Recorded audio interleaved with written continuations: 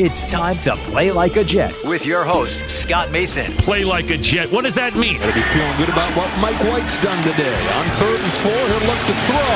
End zone, Moore! Touchdown Jets! Mike White! How about him? Elijah Moore, the 20, the 10, the 5, touchdown! Allen has time. Intercepted! Sauce Gardner's got it. Breaking away. Garrett Wilson. Wilson, a big play downfield. Wilson still going along the sideline. He's not going to go down. Allen tripped up. He could not get past Jermaine Johnson. Oh, look at the speed of Breece Hall. He's done it again. Breece Lightning. 62 yards for the touchdown. Rodgers in trouble again, and he's sacked again by Quinnen Williams. What a beast, number 95 for the Jets. Listen, thank you. From the PlayLikeAJet.com digital studio, this is Play Like a Jet. My name is Scott Mason. You can follow me on Twitter at PlayLikeAJet1. And it is time for Jets Inside the Numbers. So we welcome back our stats specialist over at PlayLikeAJet.com, Haley English. Haley, what a week this was for the Jets against their old friends Geno Smith and Pete Carroll, who certainly got a measure of revenge because now the Jets season is over and the Seahawks have an opportunity to get in the playoffs if they win their game against the Rams. Yeah, horrible game, very disappointing, but hopefully looking forward to a better next season. Yes, and we will talk about what's going to potentially happen going forward. But first, let's get into the notes that you have after the Jets and the Seahawks game. Quarterback, no other way to say it. Mike White was just absolutely terrible. There were a couple of instances where you just had no idea what he was even trying to do. That throw downfield that got intercepted in a double coverage to Denzel Mims. One thing that Mike White has done is usually when it's interceptions, it's something where he tried to fit a ball into a tight window and he got a little too brave for his own good. That was just straight up, let me chuck the ball up in the air and hope for the best. Not what he's typically known for.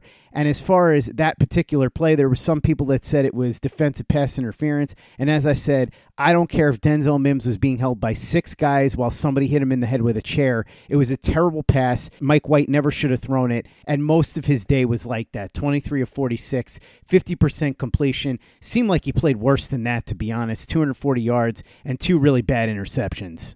Yeah, when I had looked back at the stats, I was like, oh, 23 of 46, like 240 yards. Like, it's not absolutely horrible. Yeah, it's a 50% completion rate, which is like where Zach Wilson is like, and he channeled his inner Zach Wilson when he threw that ball into double coverage to the 6th best wide receiver on the team. But yeah, Mike White didn't play good. He didn't look like his old self. I don't know if it was an effect of the injury, but he really did not look like how he played earlier this season. Taking a look at the running backs, Ty Johnson actually played pretty well. And it's weird because even though everybody was down on Ty Johnson, myself included after last year when he was ineffective, especially with the ball bouncing off his hands repeatedly, this year when he was given opportunities, he actually did okay. I wonder if there's going to be more of a role for him going forward next season. 8 carries, 46 yards. Zonovan Bam Knight, the bloom has really come off the rose with him. 8 carries, 27 yards, and they didn't even really use Michael Carter. I don't know what's happening with him. A bad year for Michael Carter, but also the coaching staff just clearly has lost a lot of faith in him. Yeah, definitely. I don't know why he only had 1 rush. Like Ty Johnson got the start, and I was kind of surprised to see that. I know Zonovan Knight has been struggling in the previous 2 games, but Ty Johnson did well. He averaged 6 yards a carry nearly, and I liked what I saw, and maybe him getting a spot on the roster moving forward. I know you didn't see James Robinson again, so I believe that draft pick will stay a 6th rounder, I believe, instead of changing to a 5th because he hasn't been active in a couple of weeks and hasn't really contributed much. So the running back room, I think, is a little more wide open than we thought going forward, especially with Ty Johnson maybe doing good. I don't know if they'll try to shop Michael Carter in the offseason, but I'm just waiting for Breece Hall to come back. I think a lot of people are. I tweeted something over the weekend. It was Breece Hall running for that 62-yard touchdown against the Broncos where Ian Eagle exclaimed, Breece Lightning. From time to time, I like to remind myself how good Breece Hall really is so that I can lift my spirits a little bit looking forward to next season. One guy that you certainly got excited about this season was Garrett Wilson. He hit over 1,000 yards for the year, but unfortunately, his Jets teammates may very well have cost him the Offensive Rookie of the Year. We'll get to that in a little bit. Not a big day for him. 3 catches, 18 yards. Part of that is because of the bad quarterback play. Also, CJ Uzomah didn't have a very good first half, finished 3 catches for 24 yards. Corey Davis, 3 for 45. And I was telling you this before we started recording, Haley. Tyler Conklin had 6 catches for 80 yards, but I only realized that when I look back at the stat sheet because he just did not seem to make an impact in this game, despite having pretty good production on paper. Ultimately, going forward, I think when I play over at prizepicks.com and the PrizePicks app, which I do every week in their daily fantasy matchup against their PrizePicks player projections, I think I'm going to avoid any Jets players in week 18 because at this point, I just don't know what to reasonably expect from any of them. I might be persuaded to take Raheem Mostert coming up in this matchup because remember, Raheem Mostert had a big game against the Jets earlier in the year, even though the Dolphins lost. How it works over at prizepicks.com and the PrizePicks app is you pick 2 to 6 players, and if they beat their PrizePicks player projections, you can win up to 25 times the amount of money that you put in. So like I said, might as well go ahead and grab Raheem Mostert. He had a lot of success against the Jets last time. Think it's very possible that he does the same thing again. Look at what Kenneth Walker just did to the Jets. When you play at prizepicks.com, you don't play against anybody else, just against the PrizePicks player projections. You can do any sport you want. Doesn't have to be football. It could be baseball, basketball, hockey, whatever it is you want. It's there at prizepicks.com and the PrizePicks app. When you sign up, use the promo code PLAJ, and they will match your first deposit up to $100. So if you put in $100, they'll match you $100. Put in $50, they'll match you $50. Go to prizepicks.com or the PrizePicks app. Use the promo code PLAJ, and they'll match your first deposit up to $100. Haley, the offense was brutal all the way around. Ty Johnson was really, to me, the only true bright spot here. The offensive line was not very good. There's going to be a lot of work that needs to be done there in the offseason. Wide receivers, unfortunately, didn't produce much. But, of course, it does all tie back to Mike White's terrible performance. Yeah, and I was really surprised to see Mike White and the receivers struggle just because, like, the Seahawks have one of the worst coverage defenses in the NFL. They only perfectly cover 25% of plays, which is the second lowest in the NFL. And that's behind the Bears, Vikings, and Lions, all coverage defenses that the Jets tore up earlier in the season. So I was really, really surprised that the Jets couldn't really get much of a passing game going on. And yeah, going back to Tyler Conklin, like I looked at the stat, I was like, he had 80 yards. I was like, really? I had him in fantasy or like early on in the year because he was a top 10 tight end in fantasy. And then he just kind of like fell off the face of the earth and I had to drop him. So he's been one of those up and down players. And I wonder what they're going to do at tight end next year. I don't know the contracts of Conklin and Uzomah, but we'll see if they try to bring in someone else. Play like a Jet. Play like a Jet. It's interesting because we were talking about this earlier, but the Jets tight ends have to have been one of the biggest disappointments on the entire roster this year. Conklin had decent production, but he had so many drops and fumbles. Uzomah, they just didn't really use him much, and Jeremy Ruckert didn't even play. He was inactive almost every single week. They picked Jeremy Ruckert in the 3rd round because they thought he could be a playmaking tight end for them. I don't know what the future holds for him or for Uzomah or Conklin. It's very possible the Jets could look in another direction if they're able to get out of the Uzomah and Conklin contracts. Really kind of depends on how the money works there. But I do think that this offense would very much benefit from a tight end who can consistently make plays. Unfortunately, if that's going to happen, we'll have to wait until next season to see somebody step into that role, whether it ends up being Jeremy Ruckert after sitting this year or somebody else. Moving to the defensive side of the ball, I said before, Haley, that the Jets very well may have cost Garrett Wilson the Offensive Rookie of the Year. Mike White, certainly one of the primary culprits by not being able to get Garrett Wilson the ball. 3 catches, 18 yards. That hurts his overall production for the season. But also, how about Kenneth Walker having a huge day running the ball against this Jets defense? And with Walker playing in a game against the Rams, one of the worst teams in the league, in a game where the Seahawks absolutely have to have it to try and get into the playoffs, if Kenneth Walker has another big game, very good chance he steals that Offensive Rookie of the Year award away from Garrett Wilson. Yeah, I think it's going to come down to the wire for Garrett Wilson, Kenneth Walker, and maybe even Brock Purdy. He's now 4-0 as a starter, and then also won the game where he came in early in the first quarter, 2nd quarter, or something like that. So yeah, hopefully Garrett can have a better game against the Dolphins. I don't know who's going to be throwing the football. I guess Mike White, but yeah, just in the Seahawks game, the defense was quiet. They gave up 198 rushing yards, which is absolutely insane, especially with Quinnen Williams back, but he didn't have a sack. The defense did have 3 sacks. Carl Lawson had one.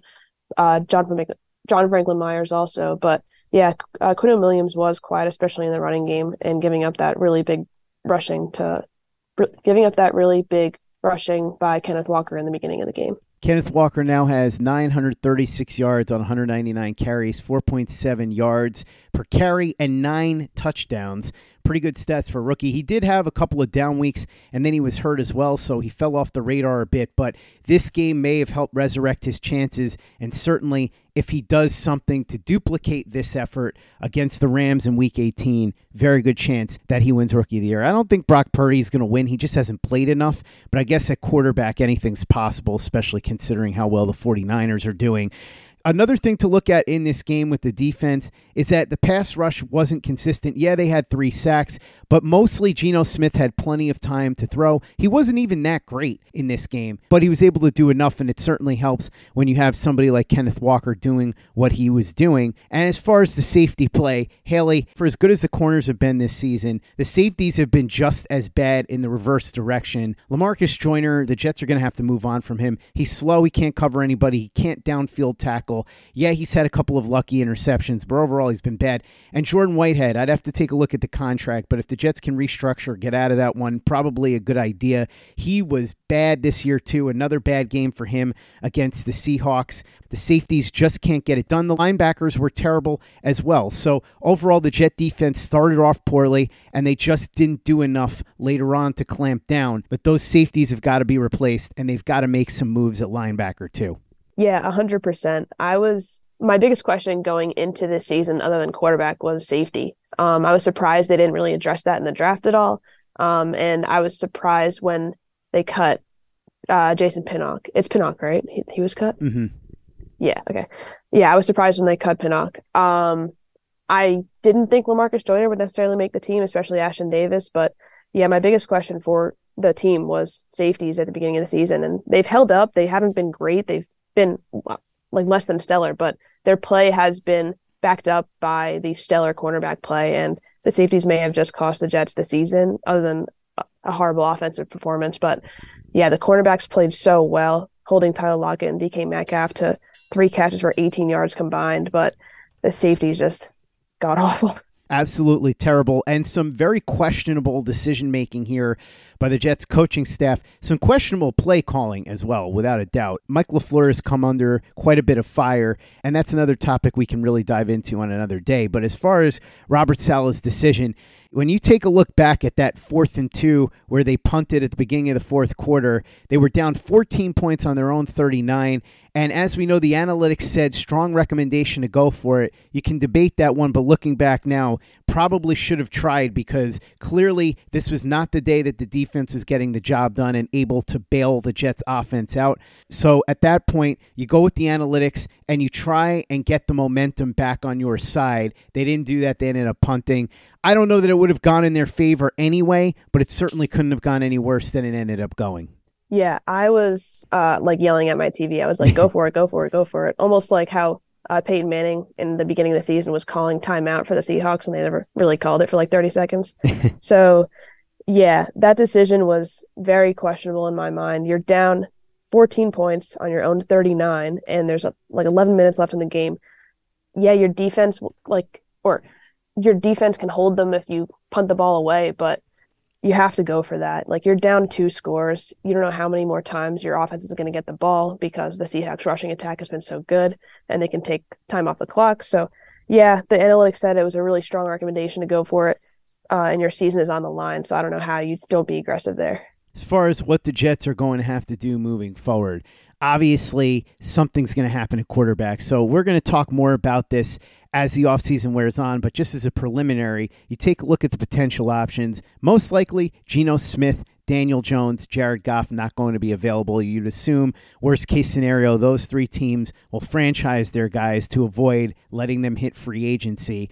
And then you look at Aaron Rodgers. I thought it was an incredible long shot before what the Packers were doing now, especially if they make the playoffs and make some sort of run. I can't imagine that Rodgers even asked for a trade, let alone Green Bay considering trading him. So I think you can pretty much cross him off the list. Tom Brady might be a similar situation to what we're seeing with Aaron Rodgers in Green Bay. It looks like maybe he's finally clicking again with Mike Evans and starting to roll a little bit in Tampa. Maybe he stays there, and if he goes, maybe he doesn't want to come to the Northeast. I'm not sure. The two realistic options here as far as established quality starters are Derek Carr, who is all but assured to be traded or released. You would think it happens before February 15th, which is when that entire salary gets guaranteed for the following year. If you take a look at the contract, people will say, well, he's getting $40 million a year for the next 3 years. Yes, but there's no guaranteed money past this year. The acquiring team would only be on the hook for $33 million. So if you trade for Carr, most likely you're going to work out a restructure and extension, and that cap number comes down considerably from the $40 million. That contract was put in place basically as a hedge against the bad marriage between Derek Carr and Josh McDaniels. That marriage did go very bad very quickly, so now it gives the Raiders an easier way out so that they can trade Carr, release him, and not have a ton of damage for the long haul for them. But he makes a lot of sense for the Jets for a variety of reasons we've talked about before. And Jimmy Garoppolo, look, perfect fit in this scheme. My friend Alex Rollins used this term, and I love it, so I say it all the time. Jimmy Garoppolo's got a PhD in the Kyle Shanahan offense, runs it to maximum efficiency. He's not amazing, but he's right there with Carr, where he's a competent, solid starter, knows the coaching staff. Haley, let's be honest, his face on a Times Square billboard, that is $1 billion advertising campaign.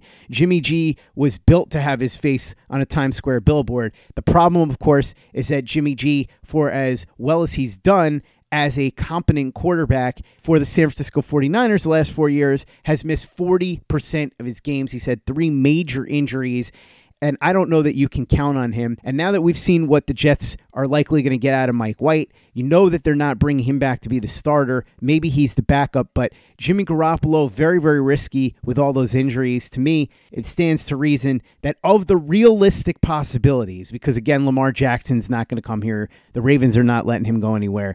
Of the guys that the Jets could potentially actually get, Derek Carr makes by far the most sense because he and Jimmy G are right on that same level, but Derek Carr plays full seasons, Jimmy G does not. Exactly. And I've been going back and forth between almost every option that could be a possibility for the Jets lately, and I really can't see any other way other than Derek Carr becoming the next Jets quarterback. He's definitely the leading candidate at this point, other than maybe a healthy Jimmy G just because of the system. But you really can't trust Jimmy G that he's going to stay healthy the entire season. So I think the Jets would likely want to go with a more safer option in Derek Carr. The dark horse on this is Tom Brady. I tweeted out this morning that, can Brady even fix the Jets?